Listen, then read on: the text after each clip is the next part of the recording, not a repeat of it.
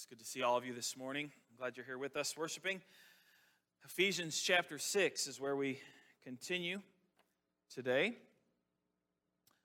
We'll also be partaking Lord's Supper a little later on at the end of service, so looking forward to that also. But Ephesians 6, our focus this morning will just be two verses 10 and 11. We've made our way almost through all of Ephesians, 5.5 chapters just about accomplished and worked through. I want to remind you of some of the things that we have seen. I know review isn't always the funnest thing, but it will help us to get the overall picture of what's going on as we get to the end of what Paul wants to say to this church.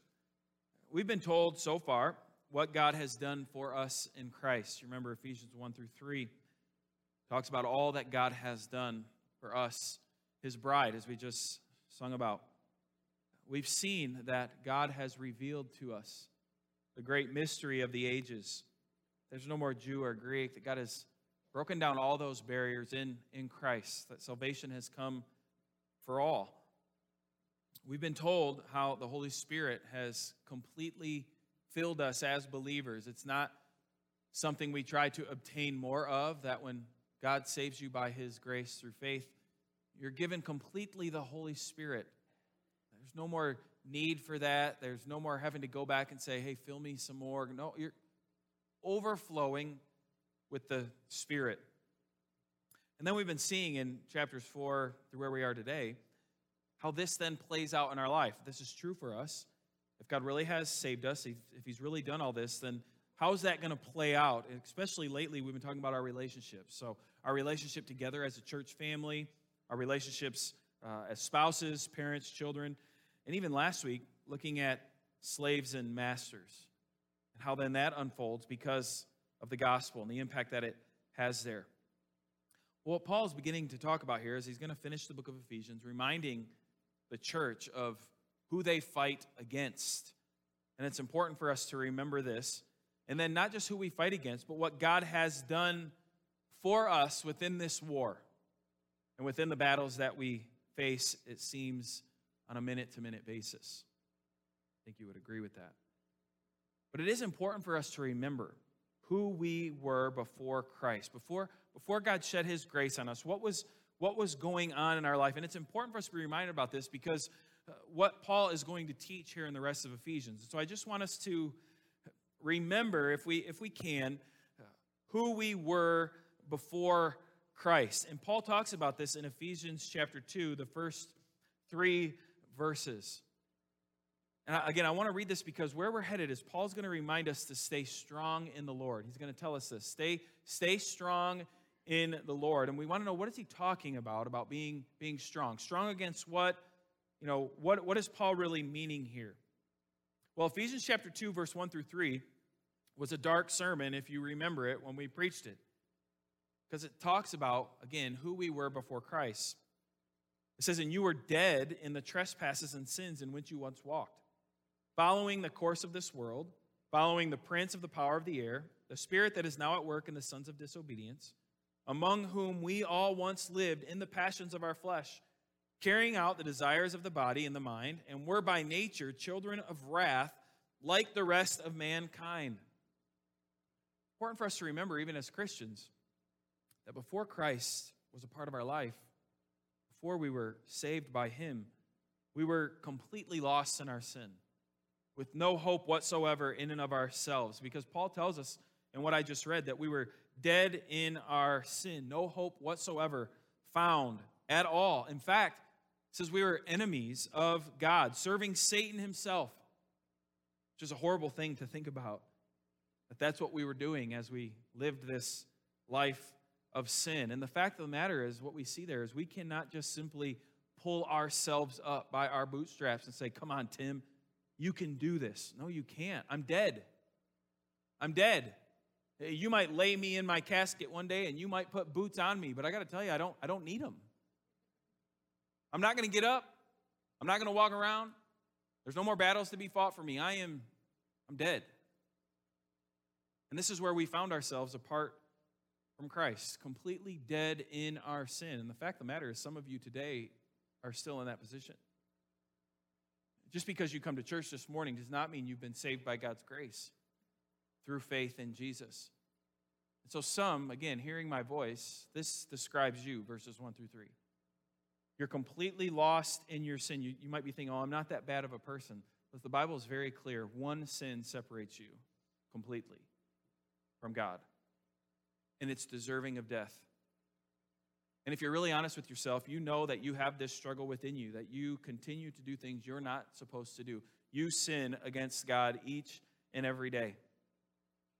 And so where you find yourself today is lost and hopeless. But that wasn't the end of Ephesians 2. The next week, we see the big reveal, if you want to say, because in verses 4 through 10, at the beginning, we get the very important phrase, but God. Paul says, but God, being rich in mercy, because of the great love with which he loved us, even when we were dead in our trespasses, made us alive together with Christ. By grace you have been saved, and raised us up with him, and seated us with him in the heavenly places in Christ Jesus, so that in the coming ages he might show the immeasurable riches of his grace and kindness toward us in Christ Jesus. For by grace you have been saved through faith, and this is not your own doing. It is the gift of God, not a result of works, so that no one may boast. For we are his workmanship, created in Christ Jesus for good works, which God prepared beforehand that we should walk in them.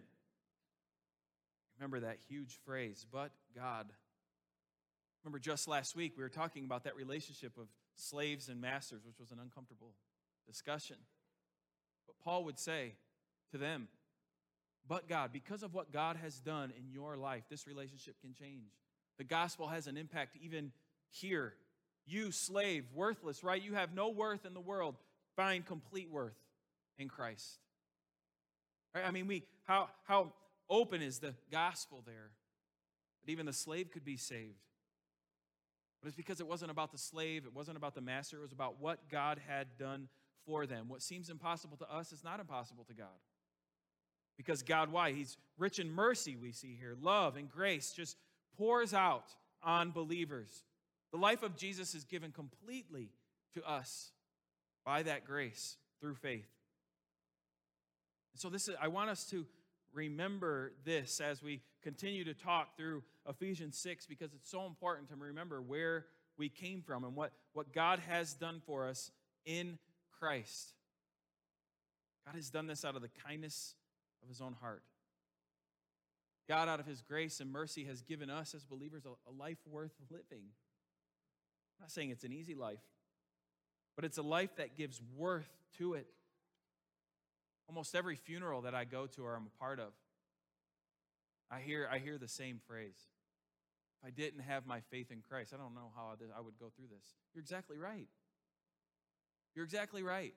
The only reason we have hope at those things is because of Christ and what he has done. Because apart from him, there is no hope in that room. There are no good words to be said about whoever it is that is lying in that casket. Because then that would mean for us they died without hope. And so I want us to have this in mind as we move forward this morning in verses 10 and 11. Paul says, as he's closing up this book, he says, finally, be strong in the Lord and in the strength of his might. Put on the whole armor of God that you may be able to stand against the schemes of the devil. I want to stop there. This phrase in verse 10, finally, be strong in the Lord and in the strength of his might, is reminiscent of a passage that we have already looked at in Ephesians chapter 1. Ephesians 1 verse 19 says this, and also 20 I'll read.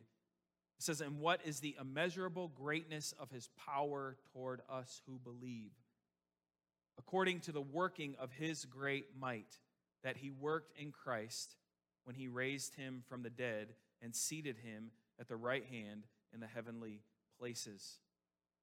So this wording here in Ephesians 1:19, the immeasurable greatness of his power, is the exact same phrase that we see in verse 10.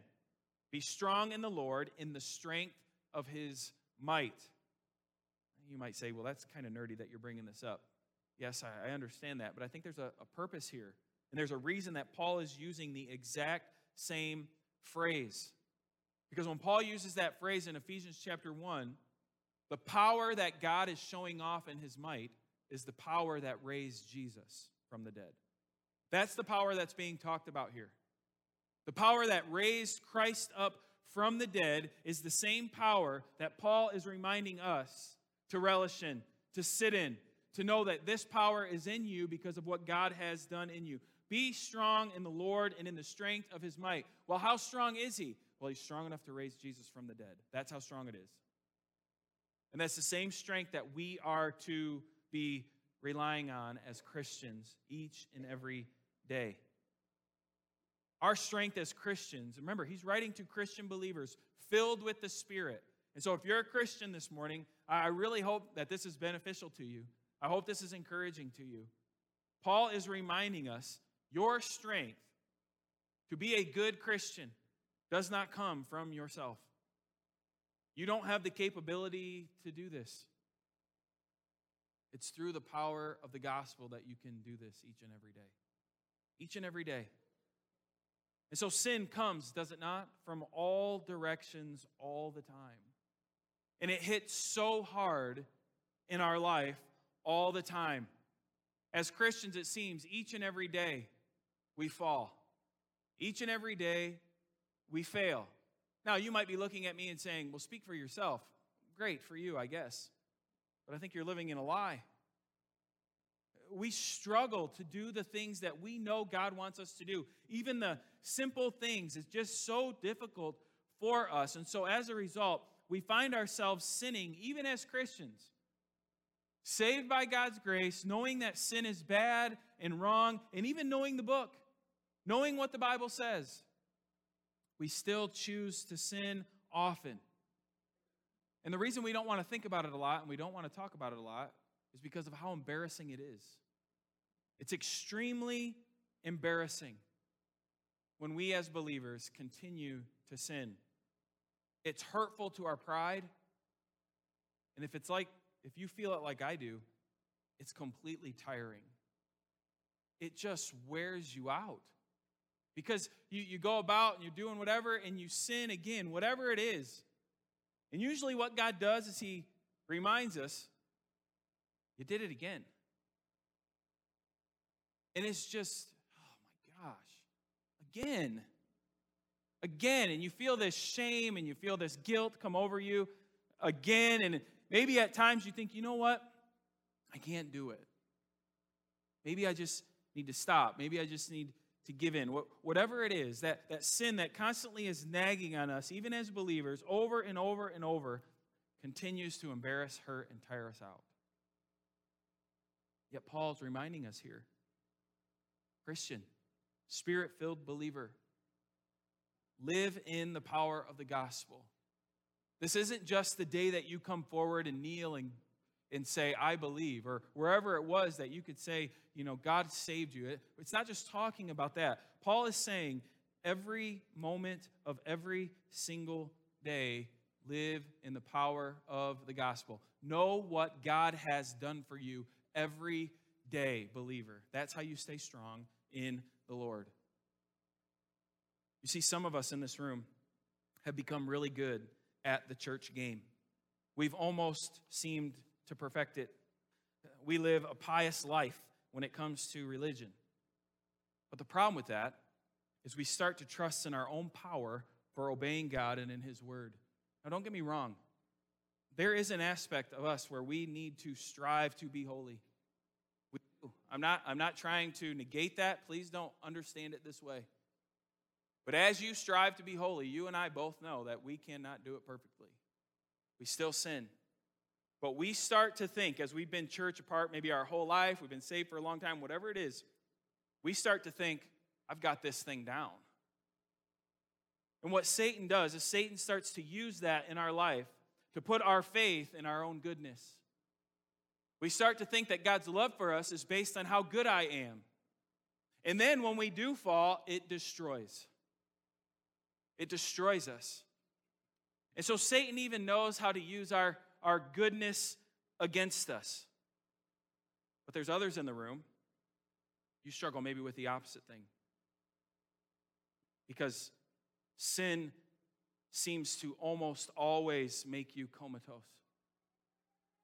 all you think about is the sin in your life.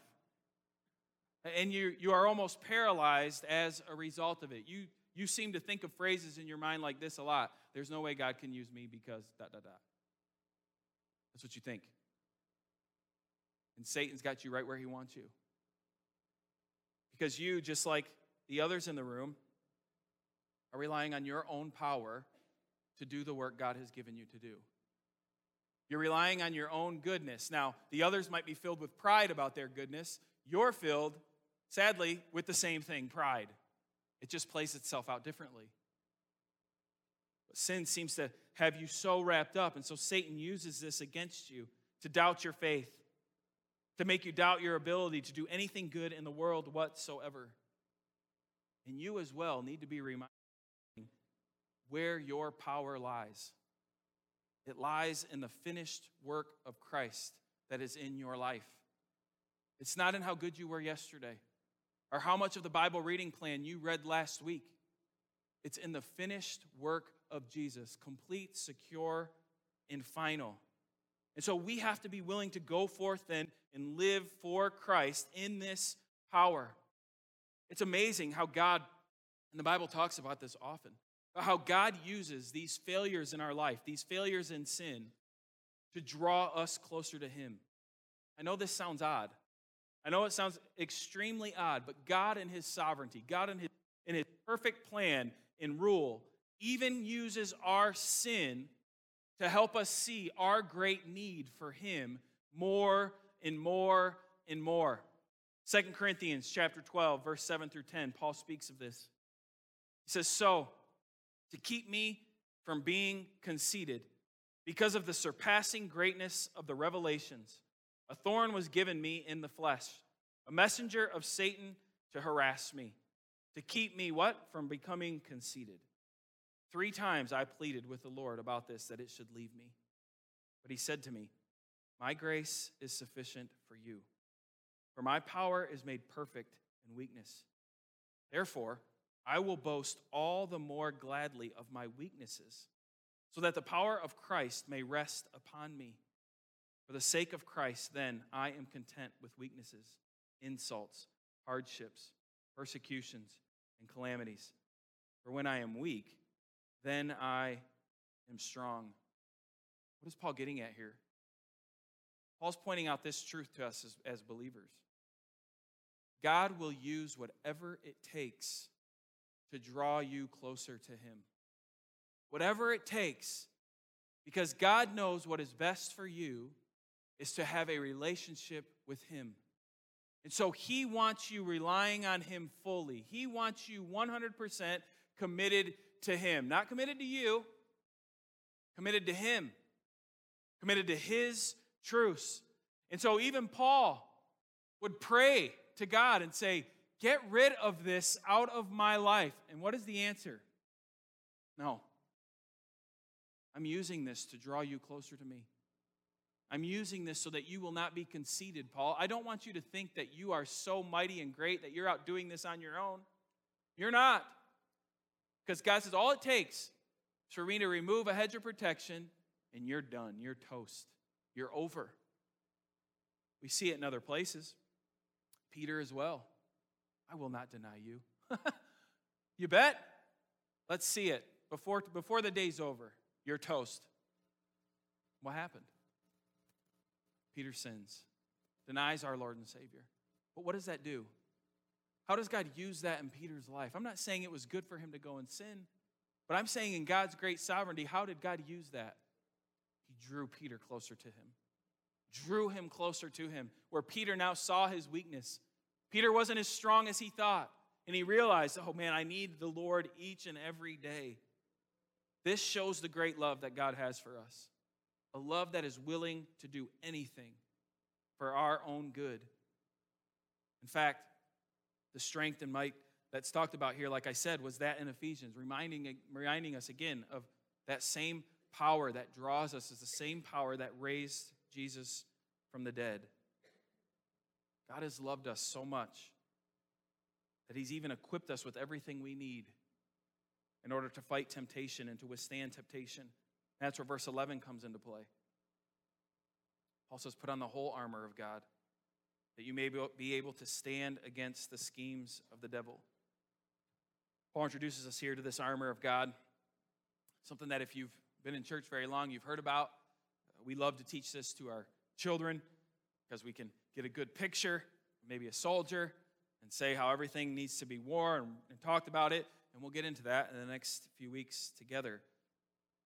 But I think what's important here to point out is Paul instructs us here to put on the whole thing. It's not piecemealed. It's not just a part of it. It's not something that as believers we can say, well, I just didn't have the belt on very tight today, I guess. No, it doesn't work that way. It's the whole thing. All of it together. And this is important because without any little piece of it, listen, you are without any hope.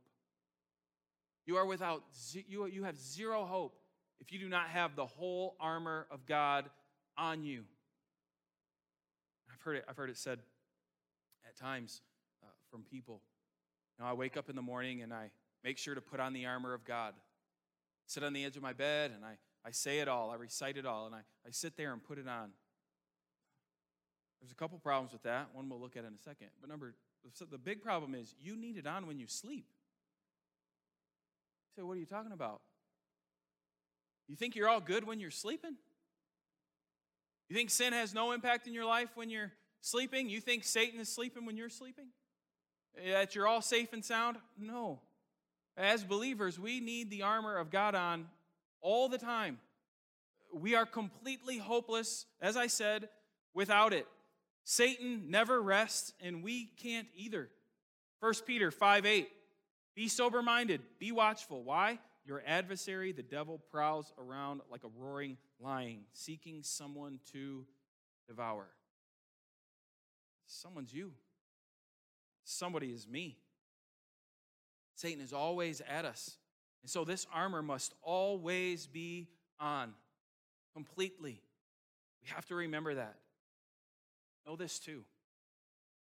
God has fully given you this armor as a believer. Again, it's not about you. It's not something you have to go put together yourself. And God's saying, as you grow as a Christian, you'll get the belt. As you grow a little more, the shield and the sword and no, it doesn't work that way. When God saved you by grace through faith, this armor is yours. And you say, well, how? In Christ. In Christ. It is completely yours fully. Because Romans 13:14 says this. Listen, this is the same author. This is Paul talking to another church. But listen how he words it here. But put on the Lord Jesus Christ, he says, and make no provision for the flesh to gratify its desires. So when Paul's talking to the Romans about overcoming sin in your life, how to fight temptation and the devil, what he tells them is he says, put on Christ. Now the way he words it here to the Ephesians is put on the whole armor of God. It's the same thing. What we need to have is we need to have Christ. We need to put on Christ. And so I want us to remember that. Our armor is the Lord Jesus Christ himself. Listen, the armor that you wear when you go into battle every single day, it's not some shiny, pretty thing that you would see like in the Middle Ages or whatever in Europe. You don't have armor like that. I don't have any armor like that. It's not an armor that you can take home and shine and buff out the stains and all this stuff. You can't do that as a Christian, and it's because of this. The armor that you wear is an armor that has already been through the war. Because it's the armor that Christ has. It's the armor that he wore. It's the armor that he battled Satan with. It's the armor that he had on when he declared on that cross, it is finished.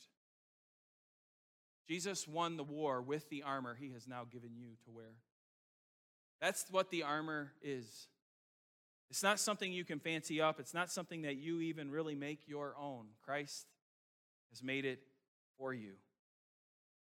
Because of this, we trust our armor to do its job.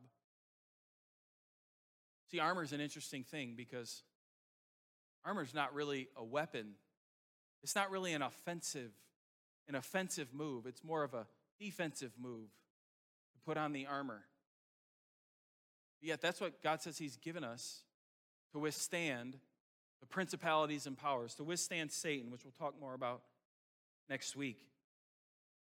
And we must trust our armor to do its job.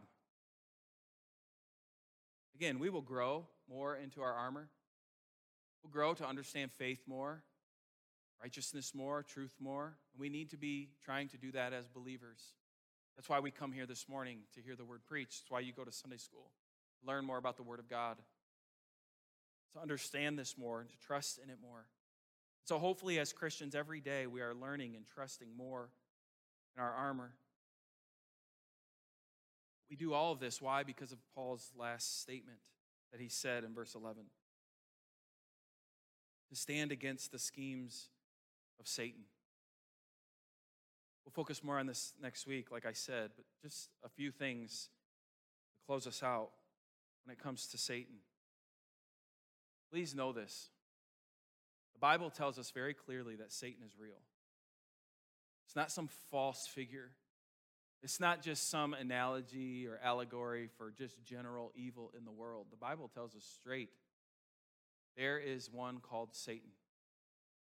And he is a lion, prowling, trying to destroy, doing anything he can to push back against the kingdom of God. Today in our world, many people will deny that Satan is real. But as Christians, we must stand firm to say, no, Satan is real. The Bible tells us this. In our reading this week in Luke, if you're reading along in the New Testament, we saw Jesus himself tempted by Satan. And when was he tempted? You remember when he tempted Jesus? When Jesus was at one of his weakest points, fasting for days and days and days, starving, no doubt, tired, ready to be done with this. But then that's when Satan went and attacked him and tempted him and drove him out into the desert and tempted him with these different things. And we believe because of God's word, this was real. This was true. Satan doesn't just go after you and me, but he went after Jesus as well.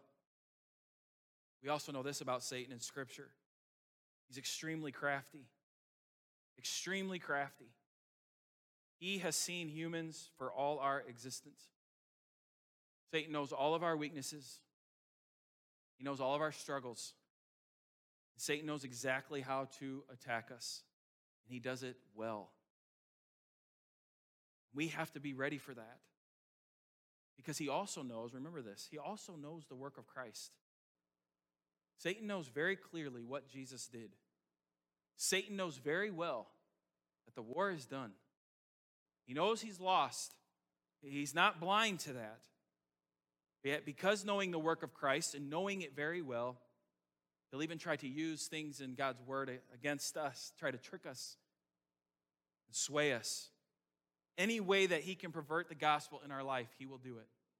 As I mentioned before, he will try to make you think you are so good at this game that maybe I don't really need as much of Christ. I'm doing pretty good on my own. Or he'll try to make you so low to make you think, there's no way I'm a Christian. I said this again this week.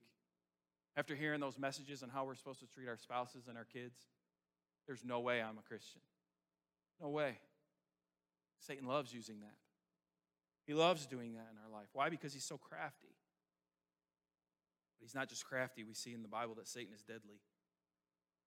Any inch you will give him, he will use it to destroy you. Any inch at all.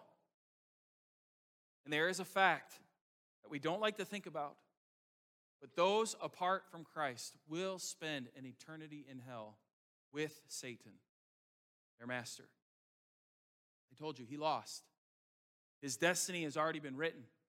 Where he will be for eternity has been written. He's taking with him as many as possible because he hates God and he hates our Savior, Jesus. And I think this is a great warning for us as Christians because Satan doesn't stop just because you have been saved. We need to take our sin very seriously because if you give Satan just the tiniest little bit, it's going to take a mile. So, Pastor Tim, how do you know this? I know it because he does it in my life. And if you're honest with yourself, you know it because he's done it in your life. It ain't going to hurt you to watch this movie. You watch the movie, but then it leads to something else usually. It leads to this. It ain't going to be too bad if you say this to your wife, and you say it. But that's just the start of the conversation. The next thing you know, you're lost in just a horrible conversation that should have never been brought up. That's all because of your pride as a husband and your selfishness that has now led to a huge argument. And you're thinking, how in the world did I get here? Because you gave him an inch. You gave him an inch. And he knows your heart. And he knows how to twist you. And he knows how to cause you to sin. So we cannot take lightly how deadly Satan is, even for us as believers. Then lastly, we need to remember this. God has given us in Christ absolutely everything we need to withstand Satan. Because as I talk about this, it might sound like a losing battle. But as believers, we are no losers. We are victorious. You remember what Spencer read a little bit ago. Romans chapter 8, verses 30 throughout the end of the chapter. What does it say? It says, oh, the world may push against you. Everything, the principalities, the powers of this world, they might push against you. But listen, as Christians, what? You will never be separated from the love of God. Never. Never be separated from the love of God. These are words that need to be in our mind often. Even as we're struggling in sin, even as we're doubting, whatever it might be, we hold to the truth of God's word. This is who you say you are, God. In Ephesians 1 through 3, this is what you say you have done for me in Christ. I hold to this. Let it be true. I've been debating if I wanted to read this. It's a little longer than what I would normally do for a quote. But I know for me this was really good this week in studying this passage, and it was a good reminder. Because I'm just like you. I struggle with sin. I struggle with doubt. I struggle with things all of the time. And Satan seems to constantly be at me about whatever it might be. And so studying this passage was very good for me this week. And this was a book that I have by Ian Duguid called The Whole Armor of God. And just bear with me as I read it. It's just a page front and back. I actually tested myself this morning. I can do it in 2 minutes, so bear with me. I hope it's good for you like it was for me. It says, nothing teaches us the power of Satan or our utter dependence upon God more than our constant spiritual failures. If I make repeated resolutions to give up a certain sin, and I fast and pray, and still find myself giving into it, what else can I conclude but that I am indeed the weakest of Christians? When I resolve over and over not to say the unkind and prideful words that are repeatedly spring into my mind, but still find myself hurting people and exalting myself regularly, what shall I say except, wretched man that I am, who will deliver me from this body of death? Nothing gives us more passion for the righteousness of Christ than a specific and growing awareness of our brokenness. When I am strong and living the Christian life well, I may be fond of the gospel as a concept. But when I see more clearly the ongoing depth of my sinfulness, then I cling to the gospel like a drowning man to a lifeboat. Nothing gives us a greater desire for the completion of the Spirit's work on the last day and our full deliverance from the battle against this body of death than those times when conflict with remaining sin in our lives is at its fiercest.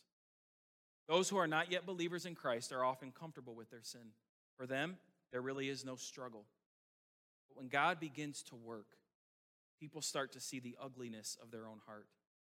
And they begin to sense their need of a Redeemer, someone to rescue them from themselves.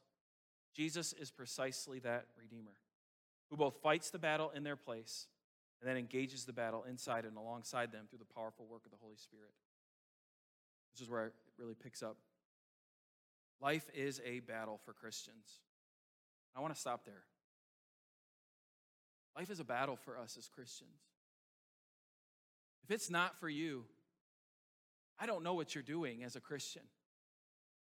It is a battle. I'm not talking about going out there and sharing the gospel with everybody you see. I'm talking about inside your own heart. Life is a battle as a Christian if you're dealing seriously with your sin and who God is and what he's done for you.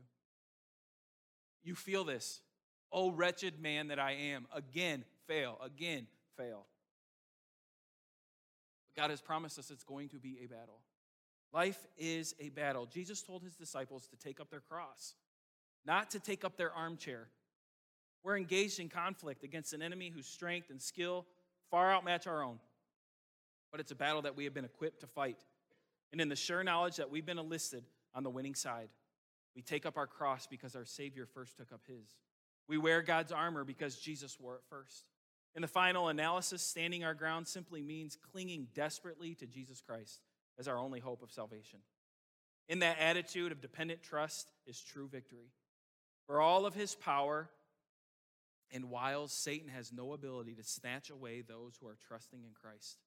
For they are the children of God, and their Father will not let them go. They've been entrusted by the Father into the safekeeping of the Son and are indwelt by the Spirit himself. Everything you need for your salvation has been accomplished for you by Jesus Christ. And he himself is now working in you by his Spirit to work out that salvation. Sometimes God will demonstrate his power in you by enabling you to stand strong against Satan's devices. But at other times, his purpose is graciously to allow you to fall, to teach you equally important lessons about your own weakness and the glorious sufficiency of his grace to save and sustain the weakest of the weak. Either way, the glory will all be his on the last day. Last paragraph says, so be strong in the Lord and in the strength of his might.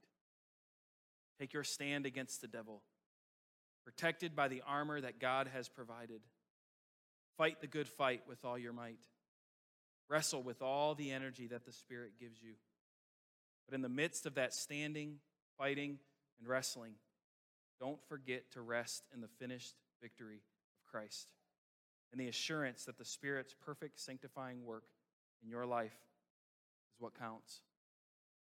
See, when we walk into this room every week, I oftentimes say, some of you are coming into this room, you've had a good week. Some of you are coming into this room and you've had a bad week. And I'm sure that's true. But what is really true of all of us as believers, all of us as believers are walking into this room just finishing battle. We're tired. We're wore out. And for some of you, you never even left your house all week. You work from home. You do Zoom. And it's just you. But you know, you've battled yourself all week. Satan has thrown fiery darts, whatever it might be. But when we gather in this room together as a church, this is what God has given us in corporate worship. We gather together as the Lord's army who's faced battle. But we're reminded by his truth of this. You are his. You are his. And you might have struggled this week. It might have been a really tough week spiritually for you. But you're no loser. You're no loser. Because when God sees you, he sees his Son. He sees his perfect blood. He sees his perfect righteousness in your place. And yes, we should strive to do better. Yes, the Bible says that. Yes, do that. But listen, as he said in this book, Satan can hurt you. Satan may harm you. Satan can never, ever remove you from the grasp of God. And that's what Paul's reminding us here. Stand strong in this, my child. That you're my child.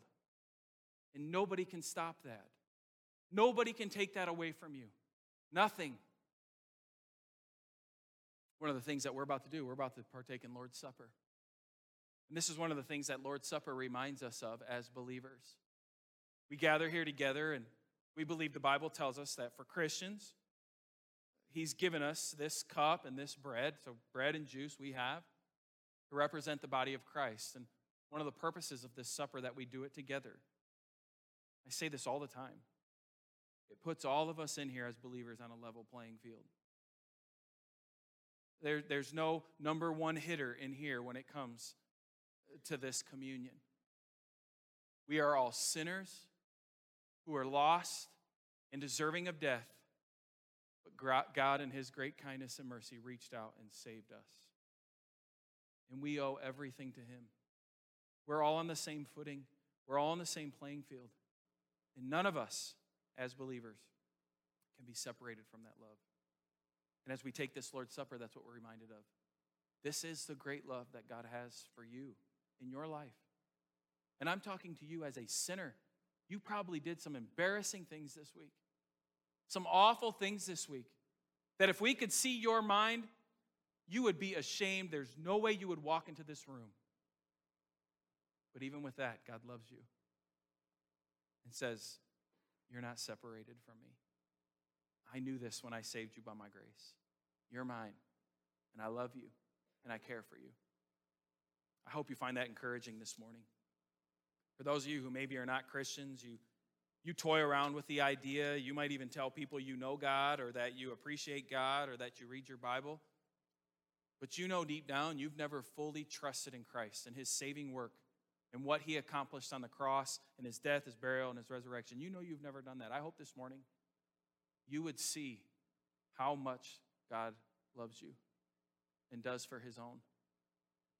And I hope and pray that God, through the power of the Spirit, is working in your life to help you to see, I did this for you. So that the same joy, hope, and peace that I have in my life, not because of me, but because of him, that you will understand it too. I'm going to ask our deacons and the men who are going to help hand out our Lord's Supper to come forward. They're there in the pew in front. These men are going to hand out these elements to you. I'd ask you to take one. Again, if you're a Christian, if you're not a Christian this morning, just simply let it pass. It means nothing to you. You do not hurt our feelings at all. In fact, we'd rather you let it pass if that's the case. But if you're a believer here this morning, you know, beyond a shadow of a doubt that you are a Christian, I ask that you take one of these. But just take it and hold it. There'll be some music playing as these men hand these out. After everything gets handed out, I'll give you some further direction and instruction. So let me pray, and then after prayer, men, you can hand these out. God, I thank you for the truth of your word, and I thank you for this time that you're giving us to observe this Lord's Supper. This, again, is a gift that you have given us to remind us of who we are in Christ, to remind us again, which we seem to be reminded, we need to be reminded of so often, I know I do. I am not a Christian because of my own, but because of what Christ has done for me. This bread that I eat, this juice that I drink, does not represent my blood or my body, because neither of those have done anything for me spiritually. It represents the body and blood of my Savior, Jesus, and the Savior of those in this room who know that by faith they've trusted in Christ also. So, God, we thank you that you've given us this. I pray that you would work in our life through this supper. We pray that your will would be done. We ask in Jesus' name, amen.